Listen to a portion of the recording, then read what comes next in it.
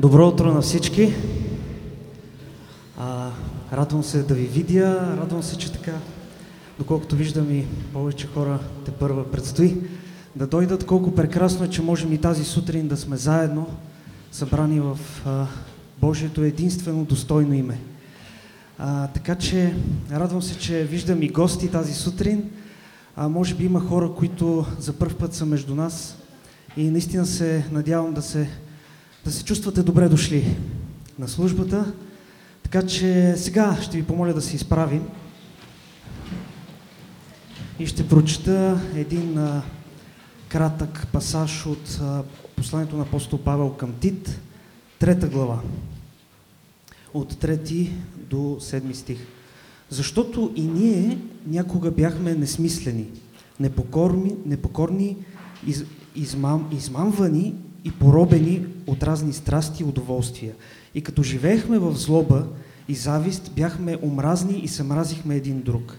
Но когато се яви благостта на Бога, нашият Спасител, и Неговата любов към човеците, Той ни спаси, не чрез праведни дела, които ние сме сторили, но по своята милост, чрез окъпването, т.е. новорождението и обновяването на Святия Дух, когото изля изобилно върху нас, чрез Исуса Христа, нашия Спасител. Та оправдани чрез Неговата благодат да станем според надеждата наследници на вечния живот. Нека да се молим. Боже святи, благодаря Ти за това, че Ти си довел всеки един от нас, Господи, и тази сутрин.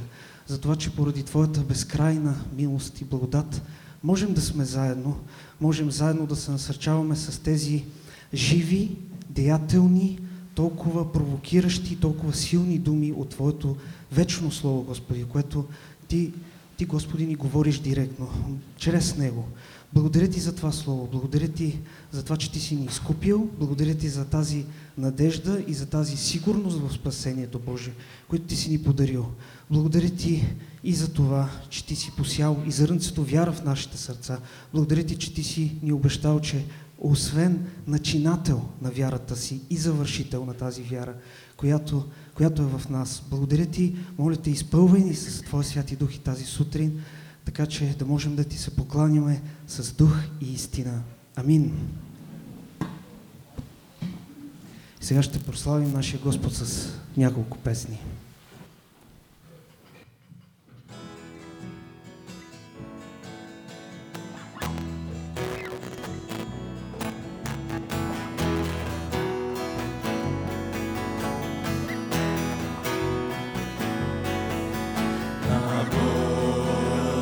Слава, Той чудо стори, света Той възлюби, Сина си прати, разнат бе на кръста, за нас смърт вкуси, с кръвта си изкупи ни, радост дари.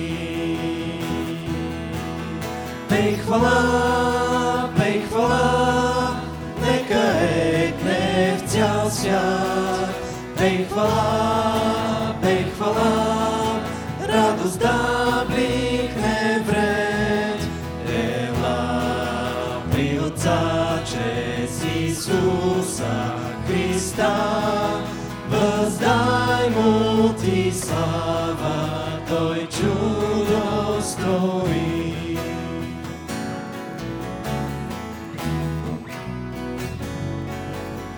За всеки повярвал е Бог обещал, спасение, радост, живот в пълнота.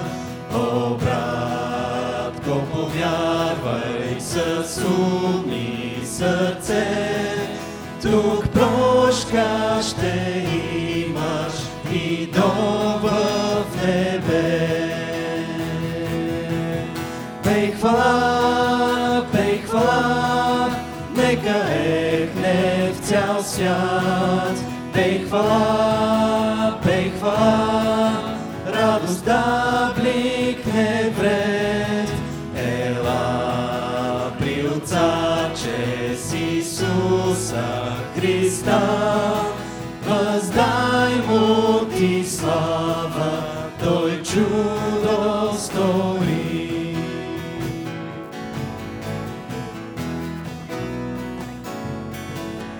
Велика е тази любов към света и чудна е нашата радост Христа, но всичко по-славно ще бъде тогава, щом видим какво е приготвил за нас.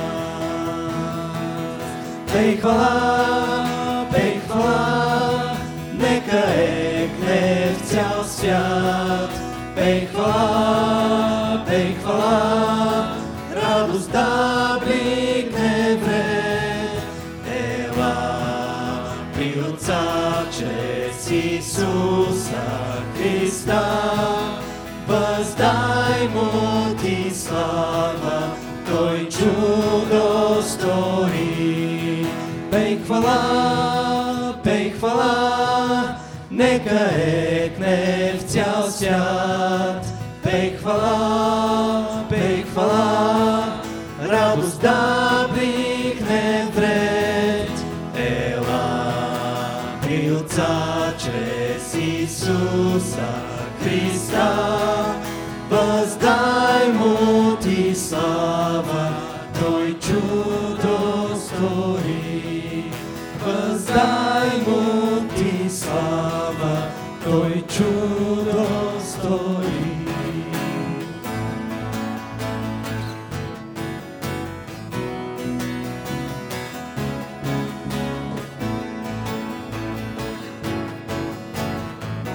Да, той е на трона, Исус е на трона, той възкръсна от смъртта. Цялото небе ликува и приветства своя цар. Музика и шум от песни пълнят с радост вечността. Исус Христос е победител, той е на трона.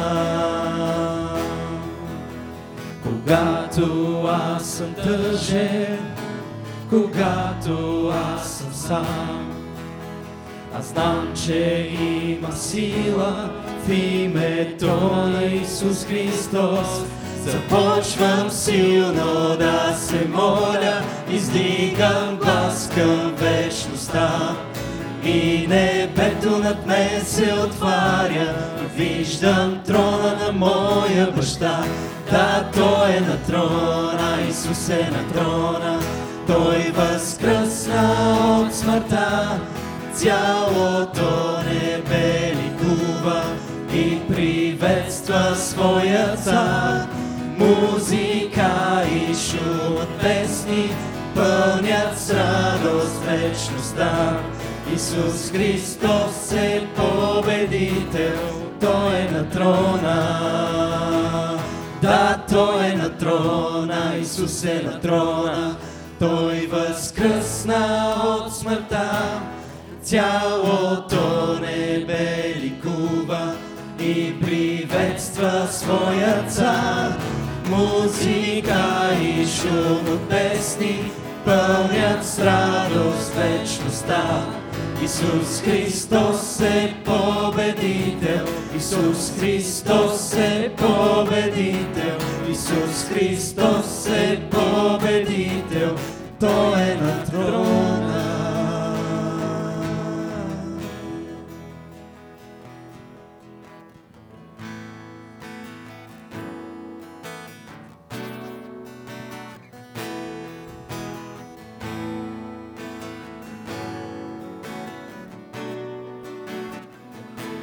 Отдаваме ти почит, чест и слава,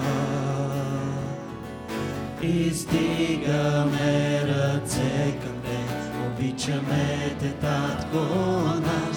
Отдаваме ти почит, чест и слава, Издигаме ръце към Теб, обичаме Те, Татко наш. Велик си Ти, чудеса извършваш Ти, няма никой като Теб.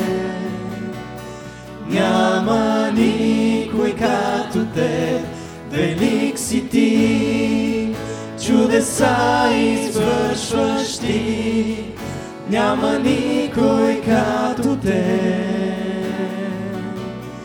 Няма никой като Теб.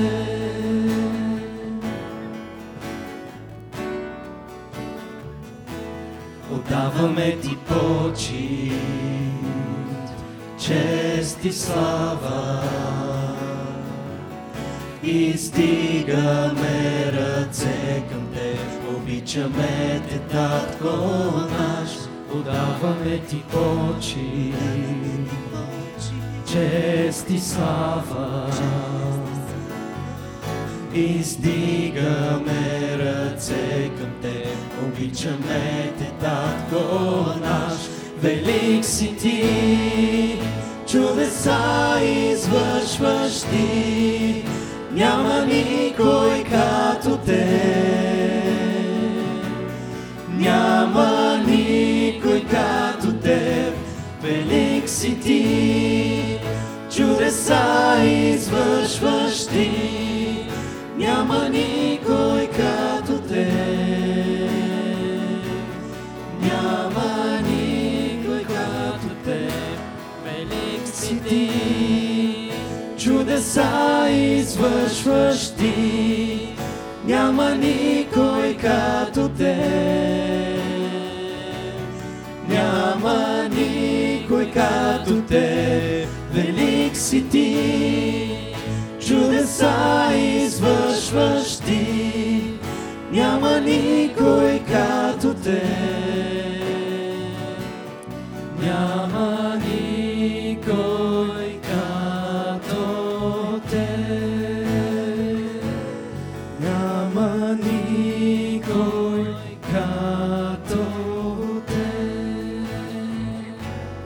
Няма никой като Теб. Боже, наистина няма никой като Теб. Благодаря Ти за тези чудеса, които извършваш в живота на всеки един от нас, Боже. И Ти благодаря за най-голямото чудо, което си направил със всеки един от нас. Чудото на новорождението, Боже. Благодаря Ти, че си ни преселил от царството на тъмнината в царството на светлината, Боже. Благодаря Ти за всички благости и милости. Благодаря Ти, Господи, че можем да издигнем гласовете си за Тебе и наистина Те моля, просто това да не са думи, които изговаряме по инерция или по традиция, но наистина да въздаваме хвала на единствено достойното име, Господи. Благодаря Ти, че в Твоето име се събираме толкова различни, наистина и като възраст, и като хора, Боже, защото сме уникални и Ти си ни създал такива, но колко е прекрасно, че заедно можем да Ти се поклоним и да Те прославим. Амин.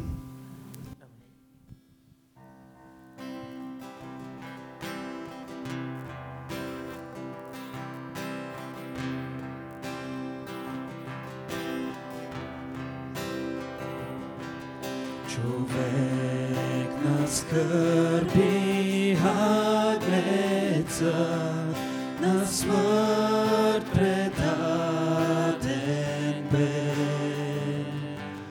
Грехът ни и гневът на Бог върху Исус дойде.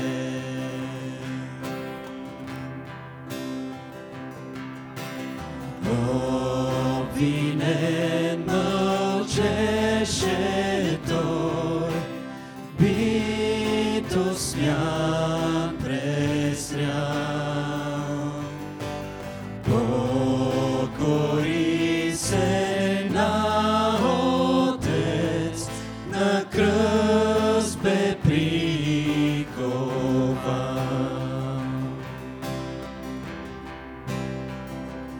Този кръст е моят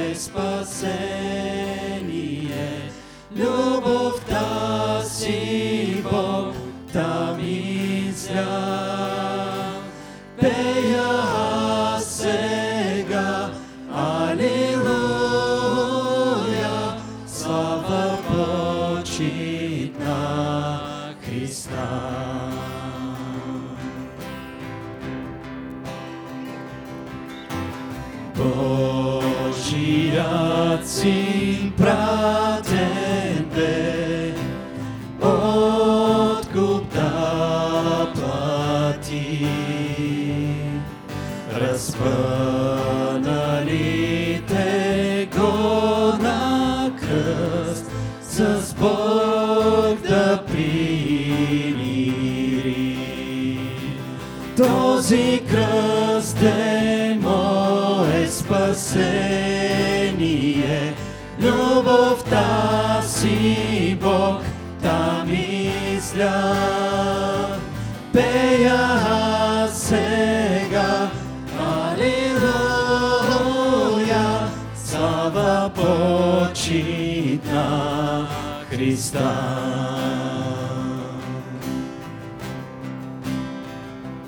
Моя дълг сега е платен до край с безценната кръв на агнеца.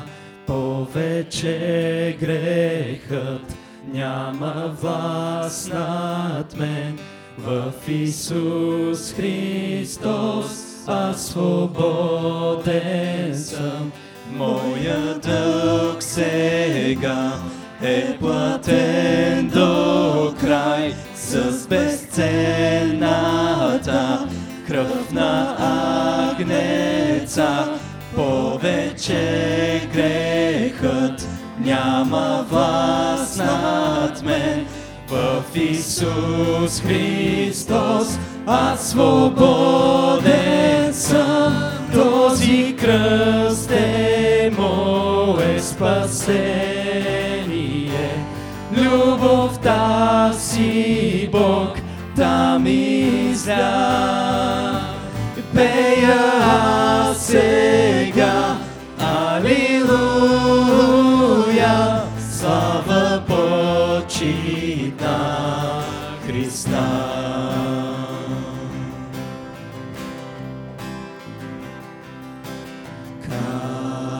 Камъкът е отвален, виж гробът празен е.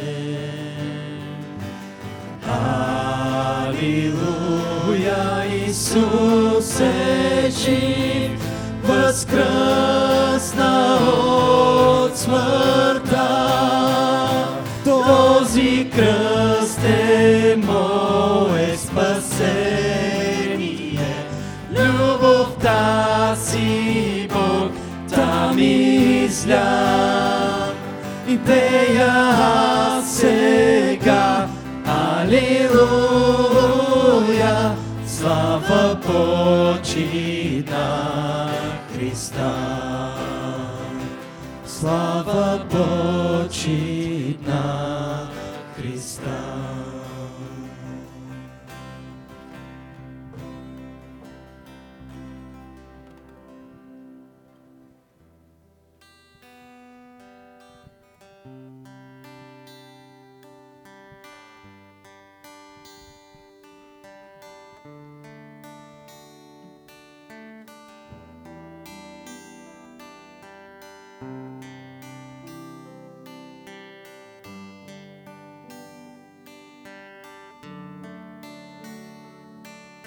Издигам аз ръцете си към Тебе, тъй прекрасен си Ти, Бог на чудеса. И всички тук изпълвай с духа си, нека Твоята мощ бъде върху нас.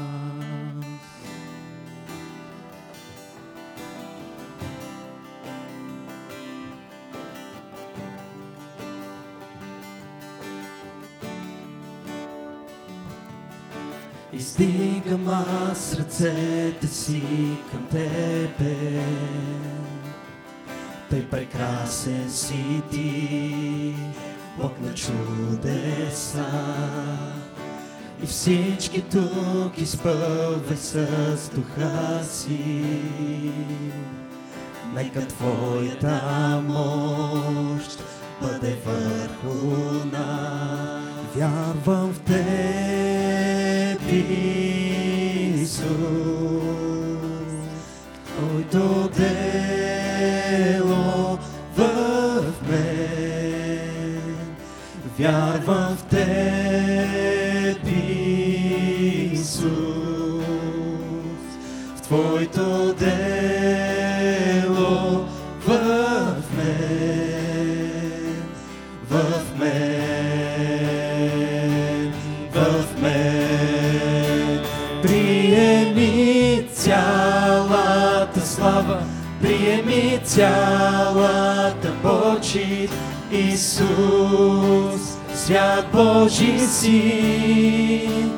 Приеми цялата слава, приеми цялата почит, Исус, свят Божи Син. Издигам аз ръцете си към Тебе, Тъй прекрасен си Ти, Бог на чудеса. И всички тук изпълвай с духа си. Нека Твоята мощ бъде върху нас. Вярвам в Теб, Исус, в Твоето дело в мен. И вярвам в Теб, Исус, в Твоето дело в мен, в мен, в мен. Приеми цялата слава, приеми цялата почит, Исус, свят Божи Син. Приеми цялата слава, приеми цялата почит, Исус, свят Божи Син. Приеми цялата слава, приеми цялата почит, Исус, свят Божи Син. Приеми цялата слава, приеми цялата почит, Исус, свят Божи Син. Амин. Наистина нашия Господ заслужава цялата слава. Ще ви помоля да останем още малко време така прави. И имам удоволствието да ви представя нашия гост тази сутрин, пастир Цветан Стоицев. Той е тук с съпругата си Мая. Той е пастир на църквата в село Баня и освен това е младежки ръководител към нашия съюз. Така че само преди да му дам думата, ще кажа, че след прочита и молитвата децата могат да отидат на своите занимания в неделното училище.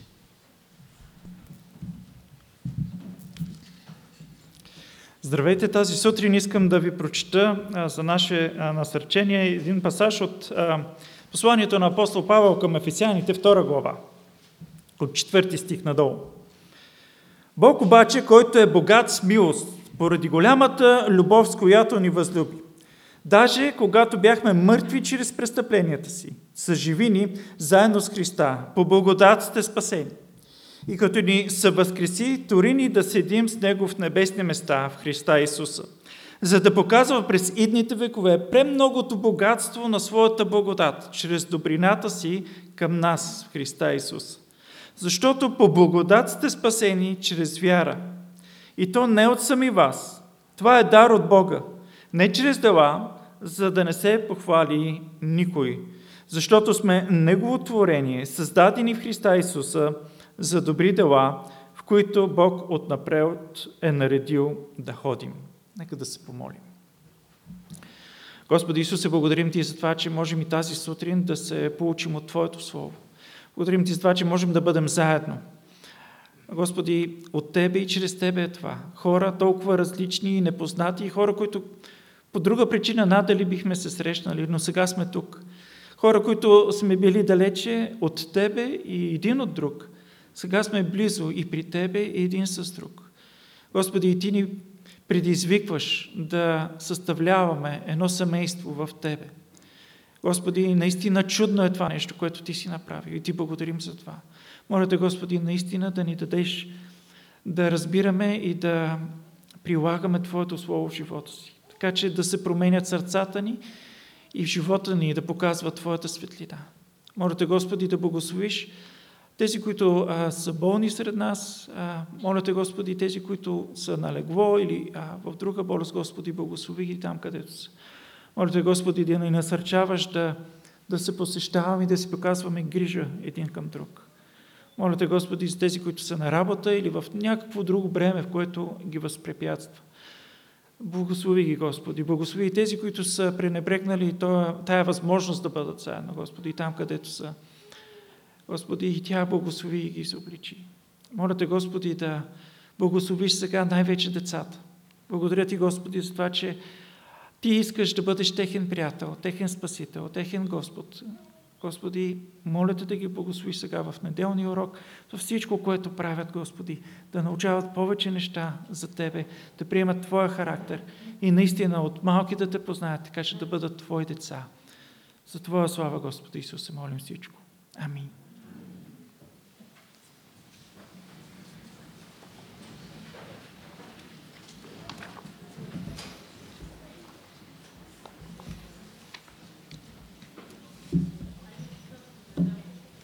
Децата могат да отидат в неделното училище. Там ще им е по-интересно. Обещавам им.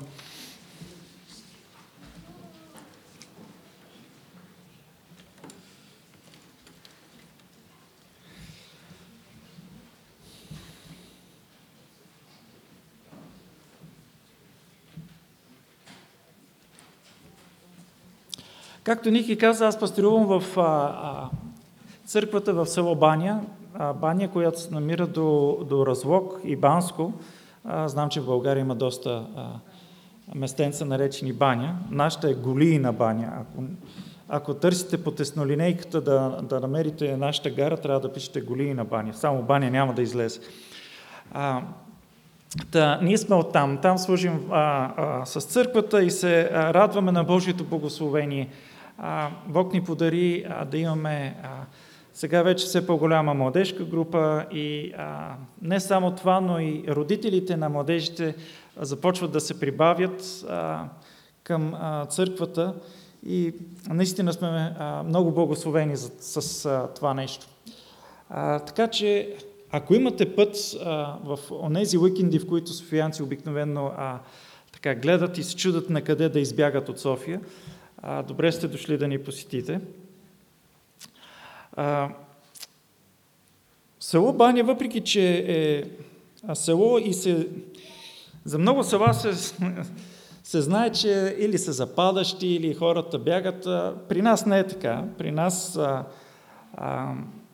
има хора, които се заселват. Дори сега гледахме и имотите поскъпват, защото има много хора, които взимат и купуват. Така че при нас има раздвижване. И ако трябва да разкажа още, мога да разказвам много за нас, за църквата и за селото, но искам да спомена само още нещо, което се сблъсквам аз лично, и младежите в църквата, защото всъщност те са тези, които повече задават въпроси. Сблъскваме се с поучения, които идват от една друга църква и поучения, които са свързани с някои неща, които са малко тънки за разбиране, защото на пръв поглед звучат добре, обаче ако човек внимава, може да разбере всъщност опасността от тези неща. Има неща, които са много фрапантни, като например изявление, аз преди малко споделих едно от тях. Най-фрапантното изявление, което чух е, че не знам дали сте го чували преди, но за да бъдеш спасен трябва да имаш 3 печата.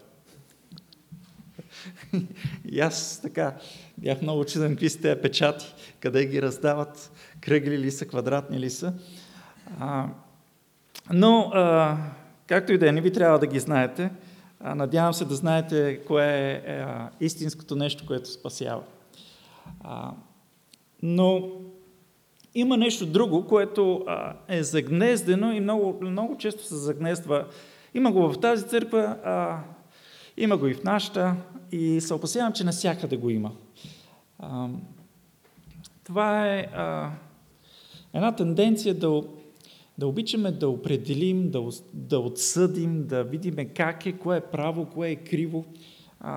И това е така една естествена тенденция, но която е по-добре от това всичко да бъде прието и да правиме компромиси, да приемаме с толерантност всичко. Когато приемаш толерантност всичко, значи всъщност нищо не приемаш. Защото не може човек да приема 2 противоречащи си неща. Например, ако ги приема и двете, значи не приема нито едното. Така че, когато говорим за приемане на истината, ще трябва да има неща, които ще трябва да отхвърлим. А пък, когато говорим за лъжата, лъжата е особено нещо. Някои хора казват, че лъжата е противното на истината, но всъщност не е така. Ако лъжата беше противното на истината, всичко е много лесно. Истината е натам, лъжата е натам. Веднага се разпознава. Но всъщност добрата лъжа, качествената лъжа е 99% истина и 1% леко отклонение, което не се забелязва. Леко отклонение, което обаче ни води до там да пропуснем целта. Тези, които са стреляли по една или друга причина, знаят, че всъщност за да научиш целта, няма нужда да стреляш наобратно. Достатъчно е само малко да отклониш, дори малко да ти трепне ръката. И вече си встрани. Така и с лъжата.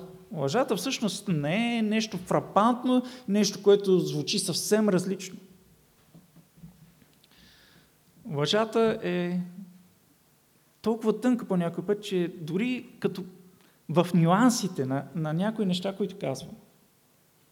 Например, нещо, с което се сблъсках в баня, е, че идват хора на църква, изповядват, че са повярвали в Исус Христос и ги е страх да вземат Господна трапеза. И това, което ми казват, след като го питам, добре, каква е причината, какво е това нещо? Защо се страхувате да вземете Господна трапеза? И те казват, опасяваме се, че не сме достойни. Не знам, случвало ли ви се да ви мине тази мисъл през главата? Да се опасяваме, че не сме достойни да вземем Господна трапеза. И съответно трябваше в банята да разгледаме този въпрос за достоинството и за това, понеже за много хора там беше, надявам се, за някой знам, че е още проблем, но затова искам да го споделя и с вас. Надявам се да помогна на някой, който се съмнява и който се притеснява за това дали е достоен да вземе Господна трапеза. Откъде идва това притеснение? Това идва от посланието на апостол Павел към Коринтияните, 11 глава, където той казва, защото всеки път, когато ядете този хляб и пиете тази чаша, възвестявате смъртта на Господа, доглед дойде Той. Затова, който яде хляба или пие Господната чаша недостойно, ще бъде виновен за грях против тялото и кръвта на Господа. Но да изпитва човек себе си и така да яде от хляба и да пие от чашата. И ето тук е нюанса. Тук е нюанса, в който се крие лъжата. Сега, да отговоря направо на въпроса. Достойни ли сме да взимаме Господна трапеза? Простичкият и ясен отговор е не. Никой от нас не е достоен. Всъщност, Господната трапеза не е предназначена за достойните. Господната трапеза е празник на недостойните да бъдат почетени от Бога, да им се обърне внимание изобщо. Господната трапеза е празник на нас, недостойните, за това, че въпреки, че сме недостойни, въпреки, че сме врагове на Бога, въпреки, че не заслужаваме, Бог в своята преголяма любов към нас даде себе си до край. Беше пречупен, беше преумен. И това Той го направи не защото сме достойни.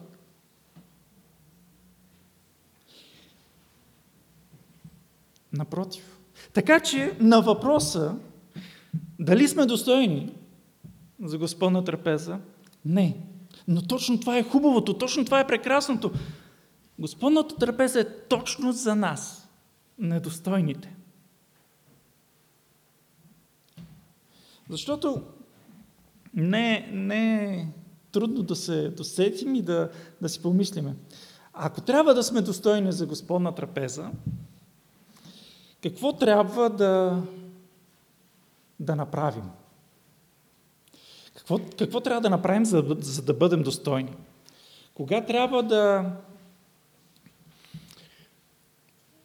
трябва да решим, че сме достойни? И какъв е критерия да решим, че сме достойни?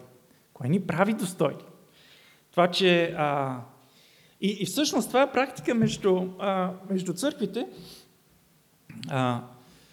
До известна степен, когато има Господна трапеза, се предупреждава предната неделя, а последната неделя поне да не грешиме толкова, за да се чувстваме по-достойни. Нека си го кажем право, за да го видим ясно, да видим колко е безумно това.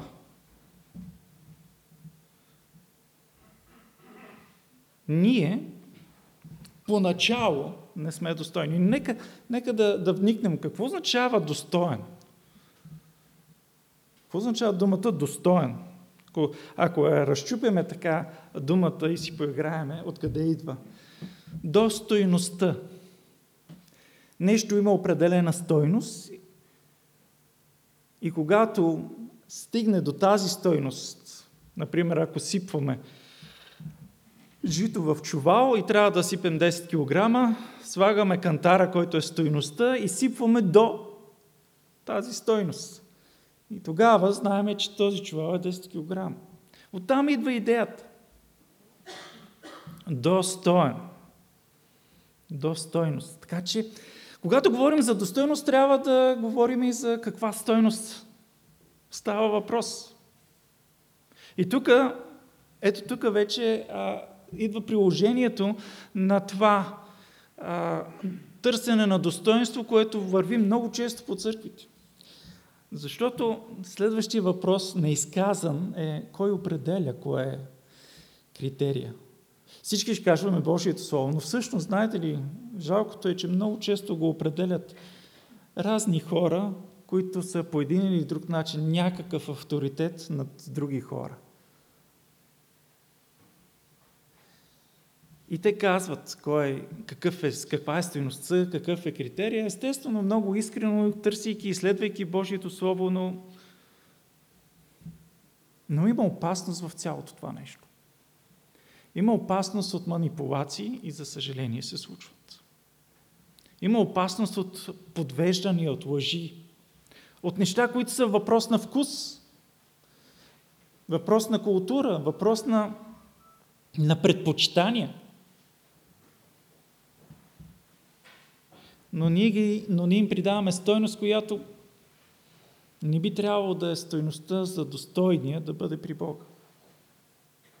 А каква е стойността на този, който може да се яви пред Бога? Кой човек е достоен? Кой е този, който има стойността и може да се яви пред Бога? Този, който е без никакъв грях. Защото четеме, че Бог е светлина и в него няма никаква тъмнина. Не да няма грях последната седмица. Да няма абсолютно никакъв грях и сянка от грях изобщо в неговия живот. И такъв човек няма.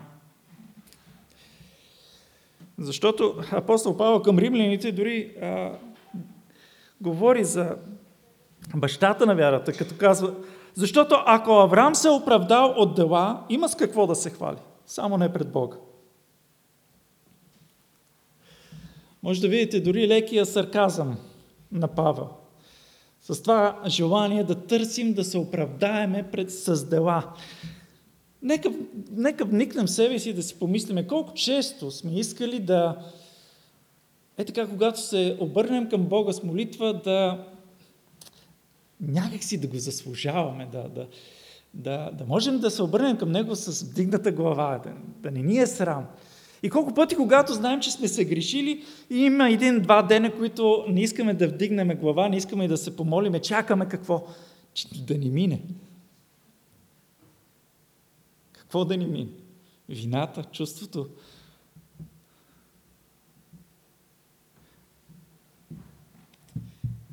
Всъщност, има неща, с които ние не можем да живеем. Не знам дали съм го казал на вас и друг път, но всъщност човек живее в противоречие и парадокс, в една борба с себе си. Ние трудно живеем с истината за себе си. Защото истината, която Божието Слово ни разкрива, е, че ние сме зли. Че няма праведен нито един, че ние сме лоши и че това, което заслужаваме, е вечно отделение от Бога.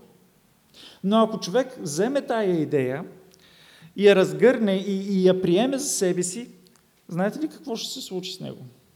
Ще стане пациент на психиатрията. Защото има моменти и просветления, в които ние виждаме всъщност какво е нашето състояние. Но те не траят дълго. Защото ако човек живее с реалността на това, което представляваме, всъщност има такива случаи. Когато дете реши, че е виновно за събития, за които всъщност не е виновно. Има такива случаи. Например, мама и тата се развеждат и детето започва да се наранява. Знаете ли защо се наранява? Защото смята, че то е виновно. Мама и тата да се скарат. И каква е естествената реакция, когато смяташ, че някой е виновен, да го накажеш? И детето започва да се наранява. И тогава, къде отиваме? Отиваме да търсиме помощ от психолози и психиатри. Защото положението е тежко. И виждаме, че парадокса е, че ние не можем, противоречието, че не можем да живеем с истината за себе си. Ние сме недостойни, обаче ни е трудно, не можем да приемеме тая идея. Някак си всеки един от нас иска да е достоен. Дори на английски много често и по филми, и не знам откъде я взимат тая фраза, казват, че всеки човек е достоен да бъде обичан. Нали, тая идея много щурава. Няма никаква връзка с любовта, защото да бъдеш обичан не зависи от това кой си ти. Любовта зависи от този, който я дава, а не този, който я приема. Може да бъдеш достоен за уважение, но за любов, ако някой те обича, независимо кой си и какъв си. Любовта зависи от този, който дава, не от този, който получава. Ако зависи от този, който я получава, значи има нещо гнило в тая любов. Не е много истинска. Така че, ако някой ви казва, че ви обича, защото и докато вие сте нещо, помислете си дали ви обича наистина. Тогава какво е нашето състояние? Какво говори Библията за нас и какво можем да кажем за нашето достоинство, след като всъщност ние ясно се казва, че сме недостойни.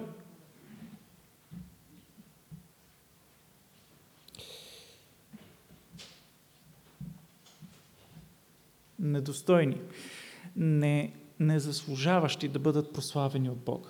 Защото виждате ли, другия момент на това да бъдеш достоен е, че когато си достоен, ти заслужаваш някои неща. И някои неща ги взимаш като привилегия, някои като даденост, нещо, което ти се полага. А всъщност това, което Христос ни приканва е да се откажем, както Той се отказа от всичко. Ако някой имаше да държи равенство с Бога и се отказа от Него, стана слуга, отказа всичко до край и ни дава пример, защо ние държиме на права, на неща, които ни се полагат. Ние като Негови последователи не би трябвало чак толкова да си държим на правата. Пример за това да се откажеш от правото си е, когато те ударят по едната буса или те накарат да изминеш 1 километър. Да не си търсиш правото. Но това е едно от проявленията на това да искаш да си достоен, да бъдеш някой, да бъдеш уважаван. Естествено, искани се.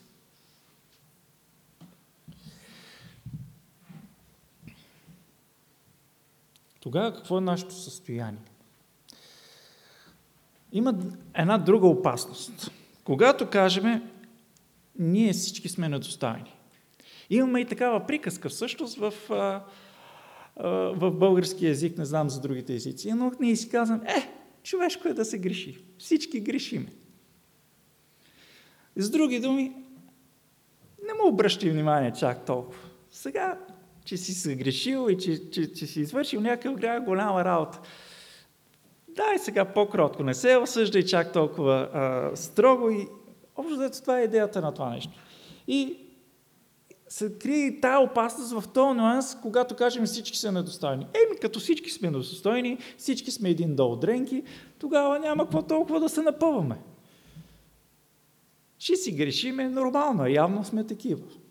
Но не. И всички усещаме, и всички, които са приели Христос, знаят, не, тук има нещо ино, това не може да е така.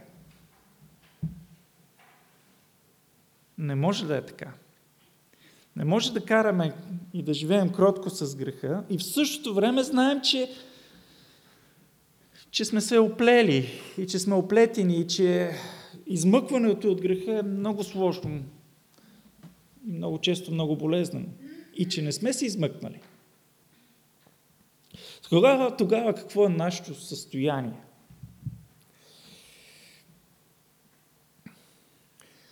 Нашето състояние е следното.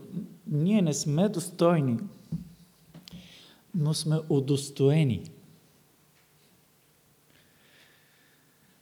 Тоест, ние сами по себе си нямаме стойност, но ни е придадена.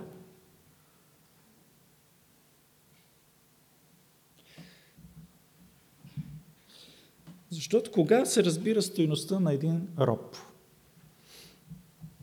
Когато го продадат. При робите е било ясно. Всеки си знае стойността, защото си знае цената. Продадоха ме за толкова, а мен пък за толкова. За колко сме били купени ние?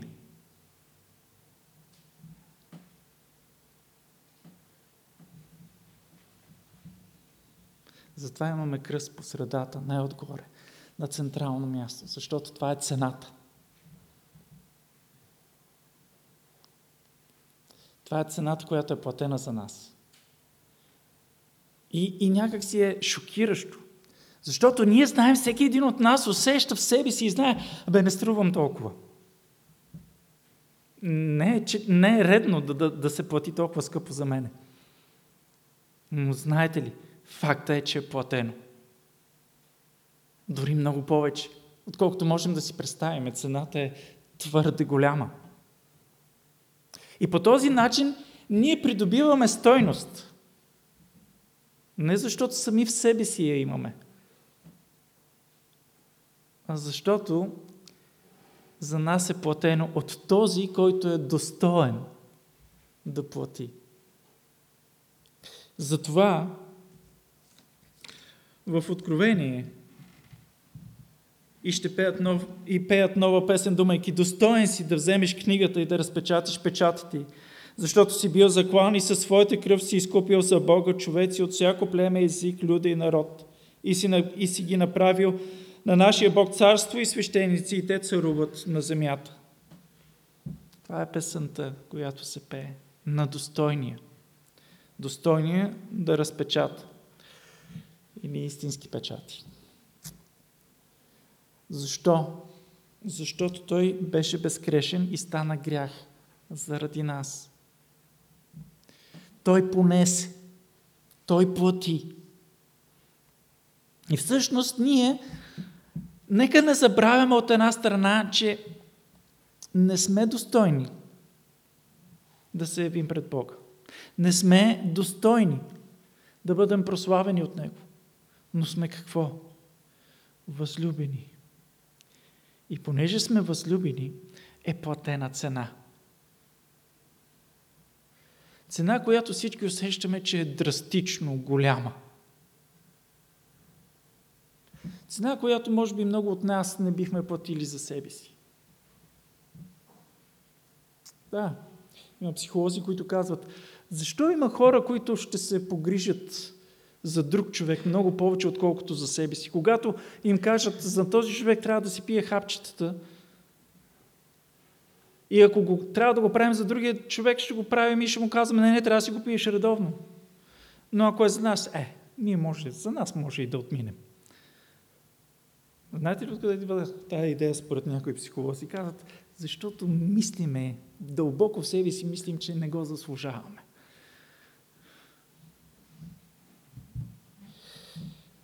Усещаме, че не го заслужаваме и в същото време сме удостоени. Платено е. Това е нашето състояние. И така, от една страна какво правим? Когато идваме пред Бога, идваме с две неща. Нашето недостоинство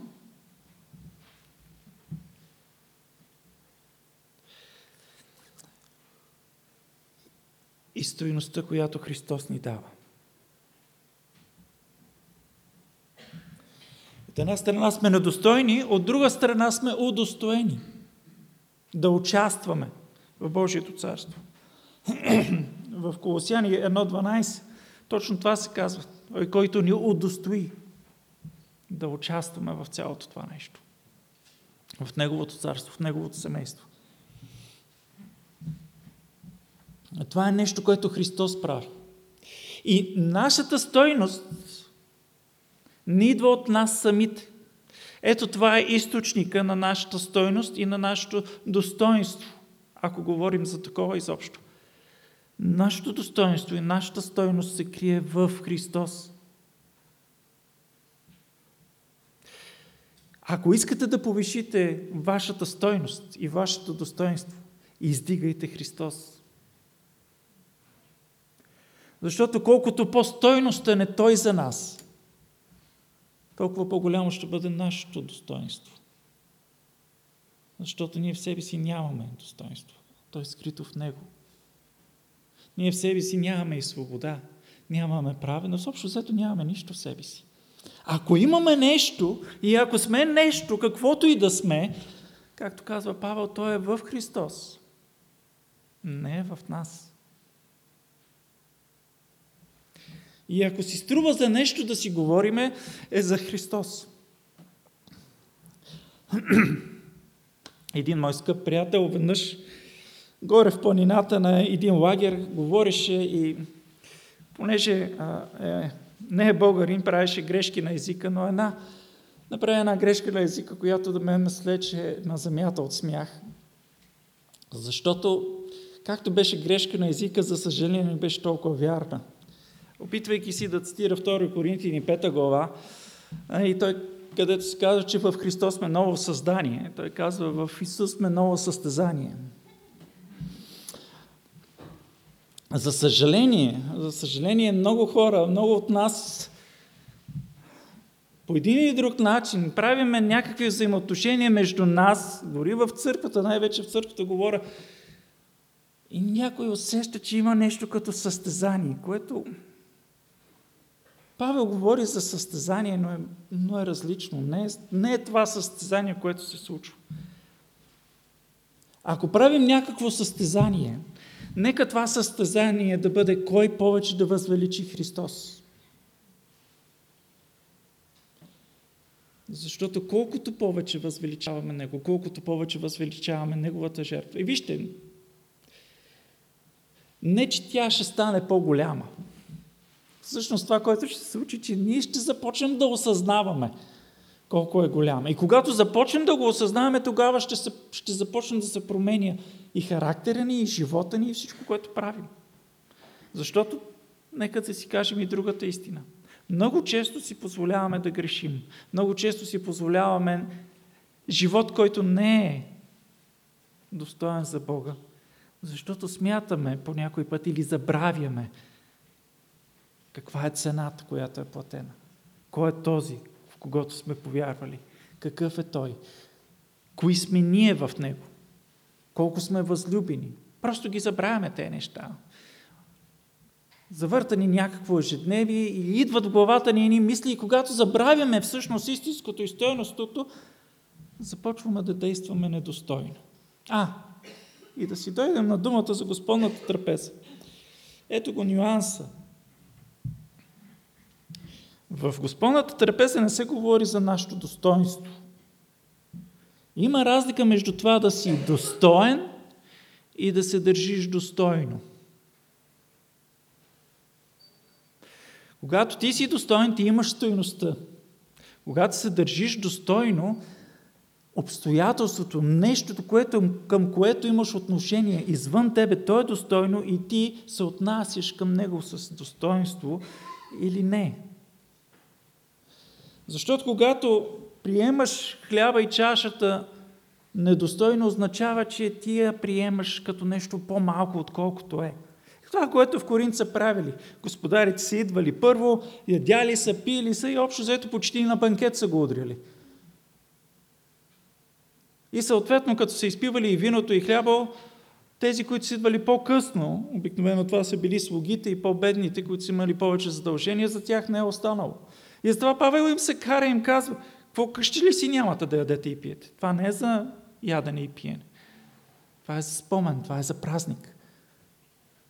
Това е за да почетем, да удостоим достойния. Така че има разлика между това да се държим достойно и ние самите да бъдем достойни. И виждате ли, нюанс. Обаче в него се крият толкова много изисквания, толкова много практики, които са заробващи.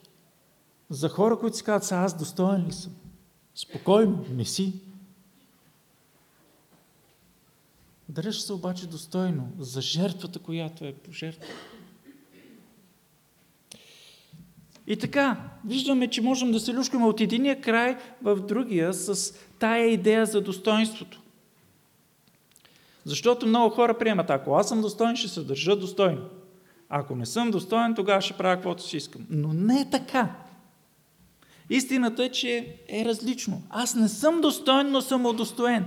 И затова не мога да се държа както си искам, точно заради това, че този, който има стойността, достойния, е удостоил и мен. И затова много хора се объркват, когато четат 1 Йоан и се чудят, това как да го разбираме. Но като имате предвид, че всичко, което казах, нека погледнем този текст. 1 Йоанна, 1 глава, от 6 стих. Ако речем, че имаме общение с него, а ходим в тъмнината, лъжем и не действаме според истината. Ето, виждаме тук, че има изискване да се държим достойно. Но ако ходим в светлината, както той е светлината, имаме общение един с друг. И кръвта на Сина му Исуса Христа ни очиства от всеки грях. Имаме предизвикателството да се държим достойни. В същото време сме удостоени, защото кръвта му ни очиства. Ако речем, че нямаме грях, лъжем себе си и истината не е в нас. Ако речем, че сме достойни, лъжем. Ако изповядаме греховете си, Той е верен и праведен да ни прости греховете и да ни очисти от всяка неправда. Ако изповядаме греховете си, Той е верен и праведен да ни удостои да участваме в Неговото царство. Ако речем, че не сме се грешили, правим Бога лъжец и Неговото Слово не е в нас. Не знам дали ви е било трудно да четете този текст по някой път, защото звучи много краен. Защото си задаваме въпроса, добре се, аз праведен ли съм или съм грешен? И оттам идва на тая презумпция. Ако съм грешен, значи през просото, караме си го както дойде. Ако съм праведен, значи съм достоен, значи трябва да съм различен, ама истината е, че ние всички знаем каква е реалността. Какви сме ние сами по себе си. Но виждате ли, невероятното нещо, което ни се е случило е, че сме удостоени. Придадена ни е стойност. И това, което сме, е в Христос. И всичко, което правим, всичко, което живеем, всичко, което сме и трябва да се стремим не заради нас, не заради нашата собствена стойност, заради Христос. Всичко, което правим, всичко, което имаме в живота е като отговор на това, кой е Той и какво Той е направил.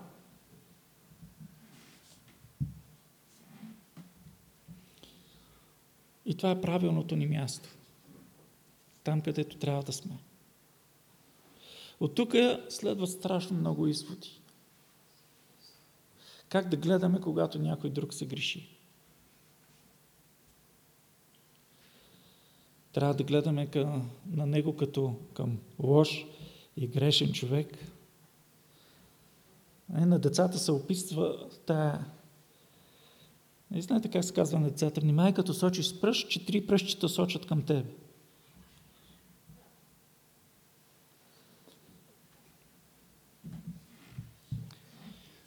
Нещо, което трябва да ни предстоява винаги с греха е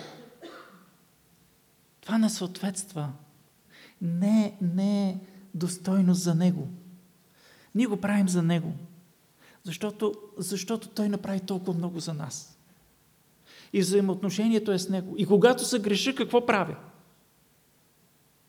Махам с ръка и викам, пак оплесках нещата, край, вече не мога да се върна към Бога. Не. Ставаш възможно най-бързо, отръскваш се, обръщаш се към Него, защото, както каза апостол Петър, къде другаде да идем? Само ти имаш думи на живот вече. Къде другаде да ходим? Да изчакаме, да се почувстваме по-добре и всякакви такива мисли, които търсят стойност в нас самите. Много сме интересни това хората. Забравяме какво сме направили след известно време и отново почваме да се чувстваме достойни.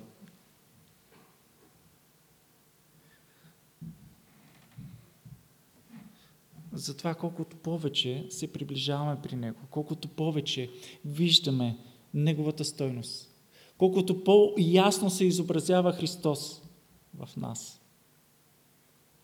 толкова по-ясно ще виждаме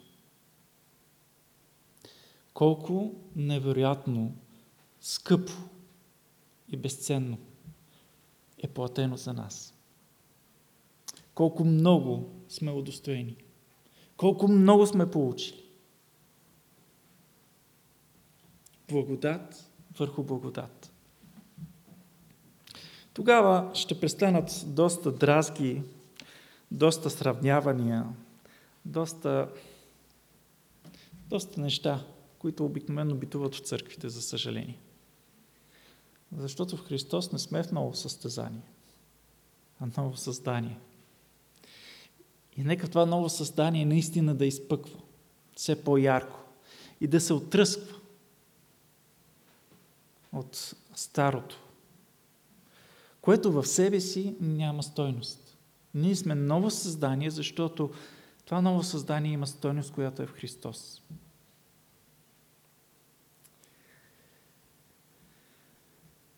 Надявам се да ме разбрахте. Както виждате, по някой път е наистина трудно, защото нещата са в нюансите. Да има разлика между това да си достоен, да се държиш достойно, да си удостоен, въпреки че си недостоен. Да, трудничко е малко, но помислете го. Струва си да го схванем.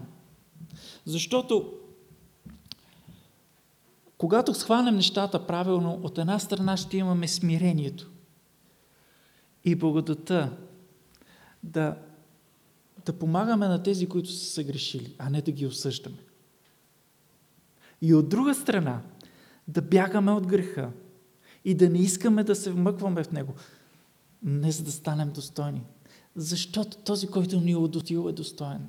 Не го правим заради себе си, а заради него.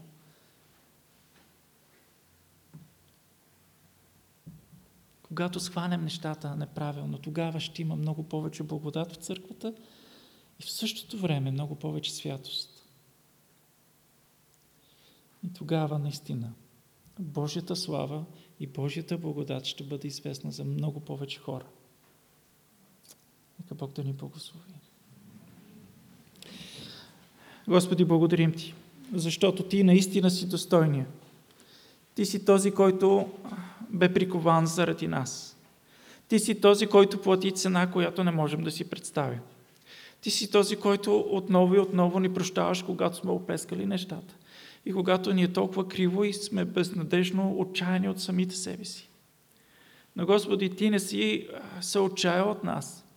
Напротив, Ти плати цена, защото си сметнал, че си струваме. Не знаем защо, Господи. Но Твоята любов ни принуждава, като разсъждаваме така, че Ти умря за нас, вече и ние да умрем за себе си, за нашето достоинство и за нашите претенции. Господи, да не познаваме себе си като хора, които си мислят, че са нещо. Но в Тебе, Господи, сме повече. Повече, отколкото можем да си представим. Защото, Господи, Ти си във всичко, чрез всичко. И, Господи, от Тебе, чрез Тебе и за Тебе да бъде всичко. За Твоя слава, Господи. Господи, наистина нямаме тръпне сърцето, когато си представяме, че ще бъдем заедно с тези, които ще пеят достойно е агнето, да приеме слава и почет. Моля Те, Господи, тая песен да започнем да я пеем с живота си и в мислите си от днес, от сега. Моля Те да можем повече и повече да осъзнаваме това, което Ти си направил, с това, което Ти си ни удостоил, за да го живеем от сега. За Твоя слава, Исус. Амин.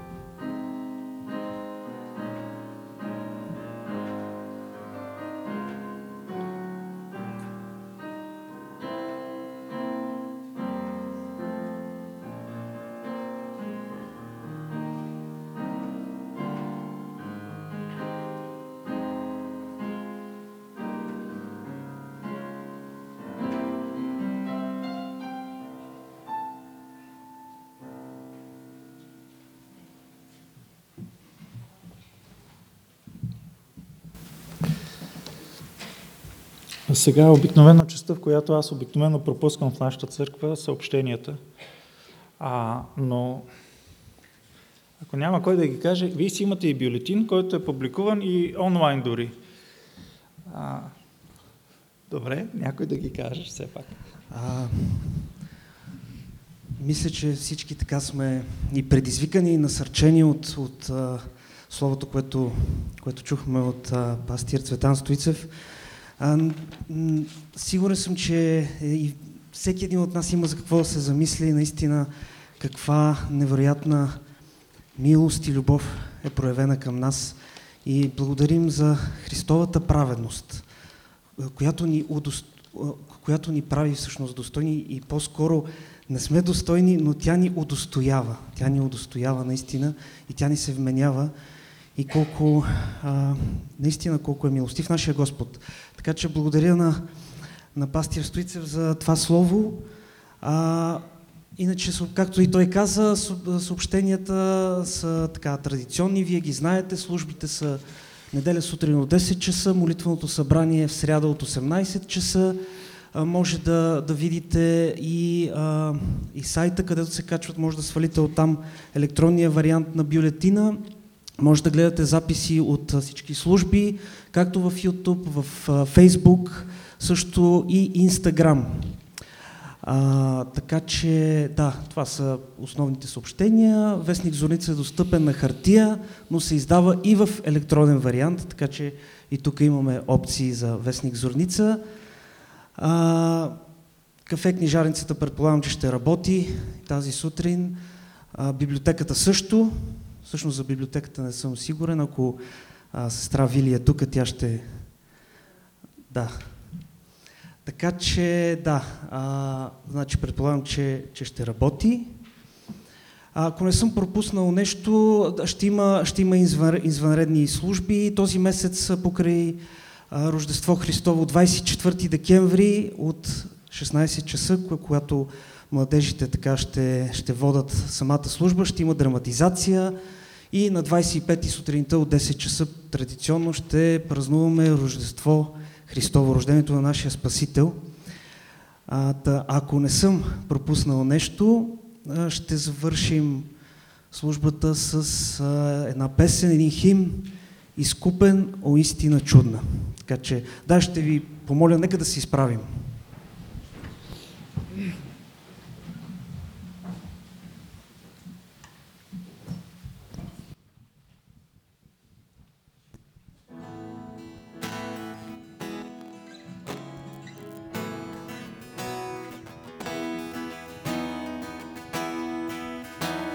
Изкупено истина чудна, спасен чрез кръвта на Христа, по Негова милост безкрайна, на Бога дете съм сега.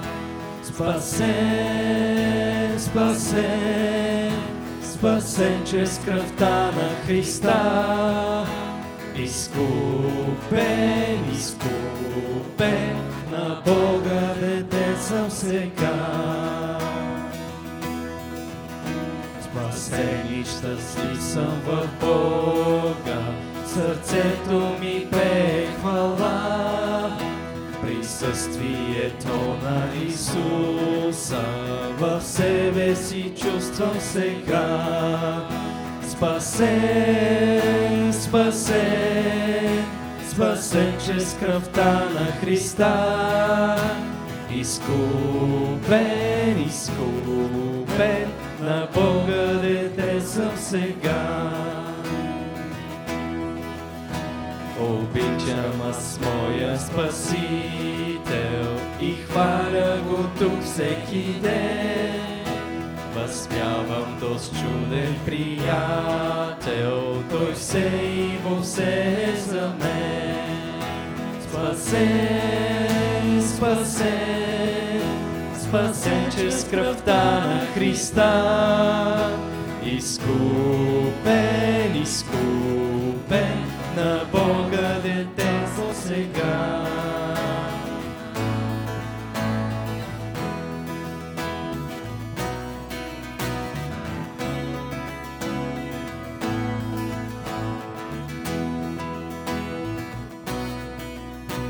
Венец е приготвен за мене във вечния дом на Отца. В небето Христос ще ме вземе, с Него да бъда сега. Спасен, спасен, спасен чрез кръвта на Христа. Изкупен, изкупен, на Бога съм чадо сега. Спасен, спасен, спасен чрез кръвта на Христа. Изкупен, изкупен, на Бога съм чадо сега.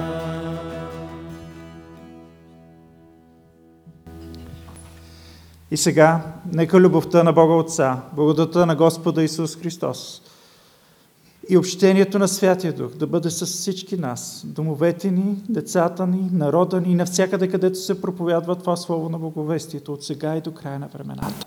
За Божия слава. Амин. Бъдете благословени.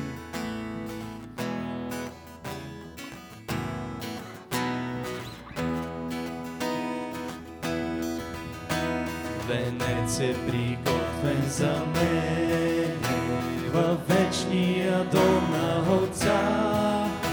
В небето Христос ще ме вземе, с Него да бъда всегда.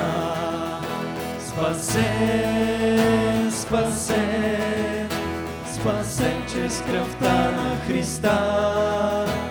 Изкупен, изкупен, на Бога съм чадо сега. Спасен, спасен, спасен чрез кръвта на Христа. Изкупен,